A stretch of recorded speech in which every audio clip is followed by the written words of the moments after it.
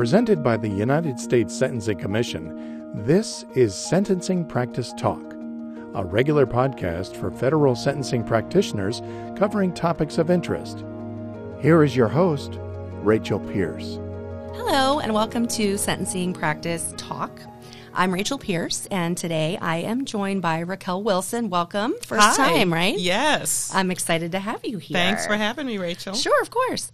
So this episode is part of a larger series that we are working on in sort of bringing to light what we like to call teachable moments from some of our sessions at the 2019 National Seminar. And so you're here today to talk with us about one of the sessions that you facilitated at the National Seminar in New Orleans, and that's on grouping of multiple counts. Yes, indeed. Yes. So, but I understand before we dive into your takeaways from your session, you want to give a little bit of a refresher of some resources that you're aware of and some things, just generalized things about grouping. Yes, absolutely. I guess I like to say I want to start with preaching the gospel of grouping, just to begin with, because here's the thing. This is actually the 5th podcast that we've had on grouping. Mm-hmm. So I do want everybody to understand, first of all, that if you want to hear more about grouping, you should look at episodes 4, 5, 6, and 11. I think that was you and Ebise who reviewed helpline calls on grouping because it is one of the frequently asked questions. It sure is. We never lack for helpline calls on grouping. That's right. And so I guess when I say I want to preach the gospel, it's important to get it right. Because if you get the grouping rules wrong, you will get the wrong offense level. Am I right? You're right. And the way people get it wrong is in such a way that usually the offense level comes out higher than it should. And when you get the wrong offense level, you get the wrong guideline range, and that is procedural error. Right. Like you made a mistake that's reversible on appeal. Right. And so it's important to understand it and to get it right. And it's important basically to go through the whole process every time on each case.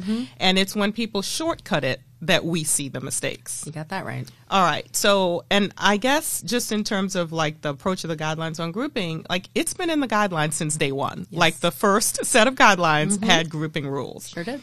And that's because we actually have a statute that tells us to do grouping. Because back in the old days before the Sentencing Reform Act, like judges could just decide, 3 bank robberies, I'll give them 20 plus 20 plus 20, 60 years. But Congress said in the Sentencing Reform Act, commission, figure out what the incremental punishment should be for multiple offenses. And so that's what we did with the grouping rules. So instead of getting 20 plus 20 plus 20 for a bank robbery, you might get, whatever the guideline range is, plus a couple of units maybe, right? And that's like a much smaller enhancement to the penalty than stacking penalties, right?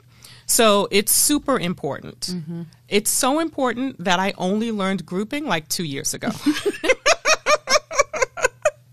Well, to be fair, you weren't exposed to it as much as you are now. So. I was not exposed to it as much as I am now. And I didn't have the mechanism that the decision tree gives us.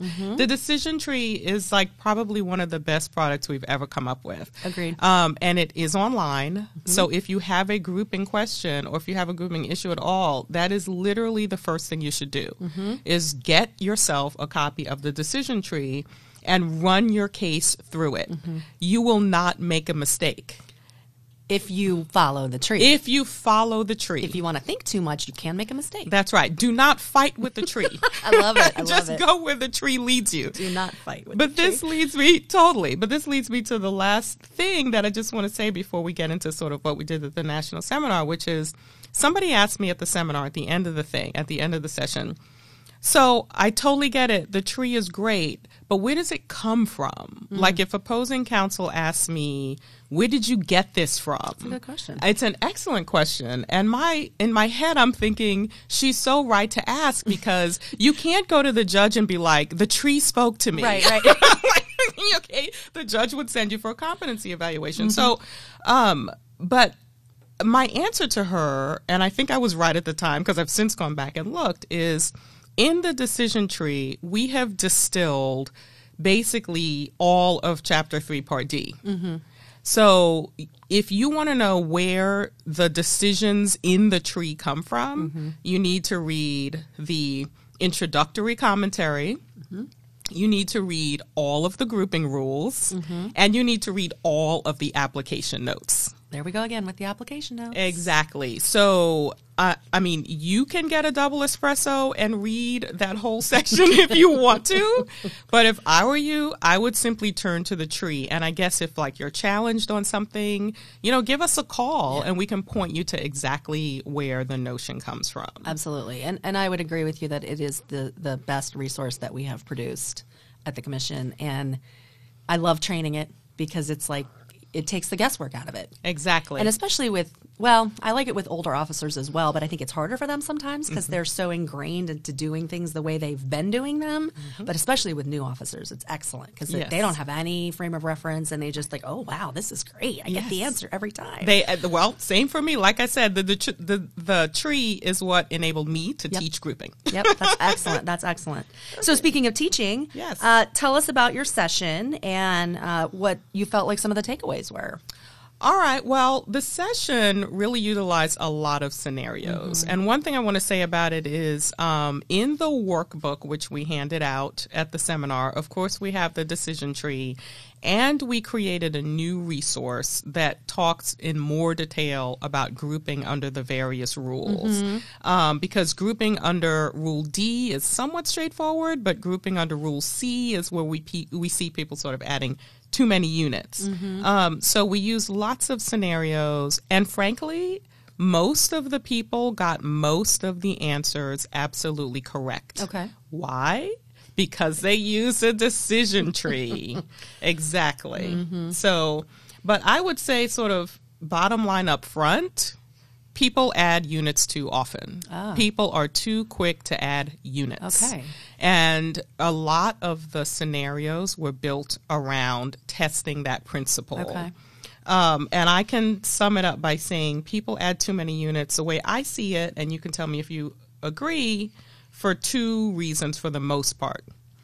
First situation, there are multiple counts that get referenced to the same guideline.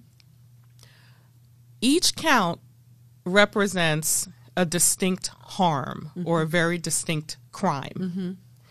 Even though they go to the same guideline, that guideline is listed as grouping under Rule D, people just don't want to accept it. Right. You understand what I'm saying? They do. They want to think about it too much. They want to think about it too much, and I think they are frustrated by the fact that the guideline doesn't seem to account for the additional count of conviction because it might be about something totally different, but there's no additional punishment, so maybe they feel sort of dissatisfied. Well, and frankly, that's been one of the criticisms about the grouping rules over the years, is that folks feel like things get, quote, lost.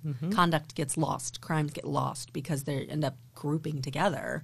Right. And then ultimately whatever the most serious is going to control as far as the offense level is concerned. So Right. I totally understand where you're coming from on that one. And so I guess then people feel like the person got like one or two crimes for free. Right. Because only one really drove the sentence. Right. But it is what it is. The guidelines tell you how to group, and that's the rule that you need to follow. Right. The other reason I think people add too many units is because if something doesn't group under Rule D, they kind of automatically want to just go ahead and add units. All the time. Right. Because they think, oh, if it doesn't group under Rule D, it doesn't group under any of the rules. That's right. But the thing about the decision tree is it's not going to let you make that mistake. Right. Because it's going to ask you all of the questions that will get you to the right place. Exactly. Right. So in terms of the scenarios that tested that, we went right off the bat with Rule D grouping. And it's interesting because, sort of start with a softball. Like everybody knows, 21 USC 846 and 841, drug conspiracy, drug possession, multiple counts of that.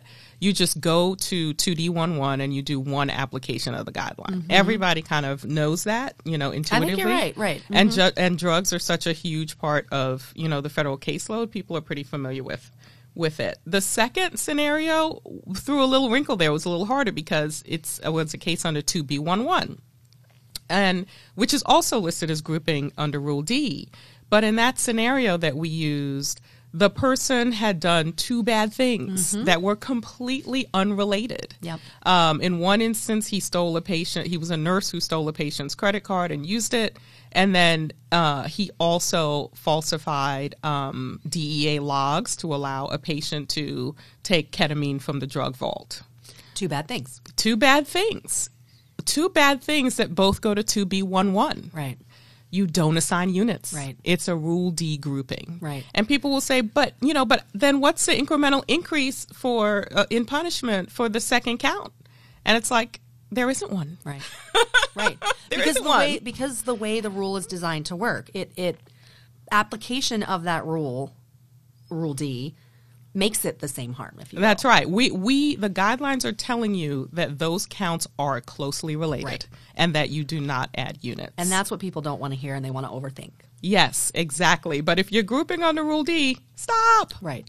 And then the third scenario was even more, I think, vexing to people because it's one in which, and by the way, these scenarios come from real helpline calls. Right. Mm-hmm. So in this situation, there are two counts of drug trafficking or distribution of fentanyl, and each count resulted in the death of a distinct victim. But both counts go to 2D11. Right. It's a Rule D grouping. Right. And 2D11 doesn't account for, more than one death. And so people sort of automatically, and I totally understand this impulse, they want to add units because there's another victim. Exactly. But what I said, at the seminar was, I totally understand that, but you can't bend the grouping rules to do your bidding. Right. Like, if you think that sentence is not long enough, you've got to go elsewhere. Right. You've got to go to a departure. You've got to go to a variance. But you can't add units and call it grouping. Because once you add units under Rule D, you are not grouping. Right. And then you're running afoul of what you were talking about at the beginning of this episode, and that's that procedural error issue. Right. Because you haven't applied the guidelines correctly. That's absolutely right. And then I was a little sneaky because I put in some questions that weren't about Rule D, and then I circled back to Rule D, and then people got that one wrong. Well, you got to keep them on their toes. You got to do that. Exactly, because again, in the gun scenario with 2K 2.1, counts that go there group under Rule D. It is what it is. So this defendant, had some firearms in one instance, a stolen firearm, and then like 4 months later, he had a machine gun. Two bad things. Yeah. Oh, well, you can't add units. And separated in time. Exactly. But in the same indictment, you can't add units. Yeah. Good point. So is that all you talked about was Rule D? Well, we moved on. We dwelt in the land of Rule D grouping for a pretty long time, but we moved on because back to the point we were making earlier, just because something doesn't group under Rule D doesn't mean you add units. Right. We also have rules A through C, and this is where we added a new resource. It's, again, in the seminar workbook, and we talked, the page is titled Keys to Grouping under 3D 1.2 A through D. And just so the listeners know, we'll add that as a resource to this. We'll attach it to this episode as well. Yes, absolutely. And so you'll see there that we talk about grouping under Rule C, because a lot of times you have multiple counts, and it looks like, and they're sort of closely related somewhat, but they go to different guidelines. So people think, automatically add units. Classic example, robbery with a firearm. Two different guidelines, I completely understand. But what Rule C requires you to do is run the guideline calculation for each of the counts. Yes, ma'am. And then you determine, does one guideline encompass conduct that's covered by the other guideline? And if that's the case, you group under Rule C. And the decision tree directs you, when you're grouping under Rule C, you're going to have two different guideline determinations. But once you see that it groups under Rule C, the answer is you just take the higher guideline calculation. Right. And you're done. So you're telling me you don't have a choice? You don't have a choice. You don't get to choose. You have to follow the tree.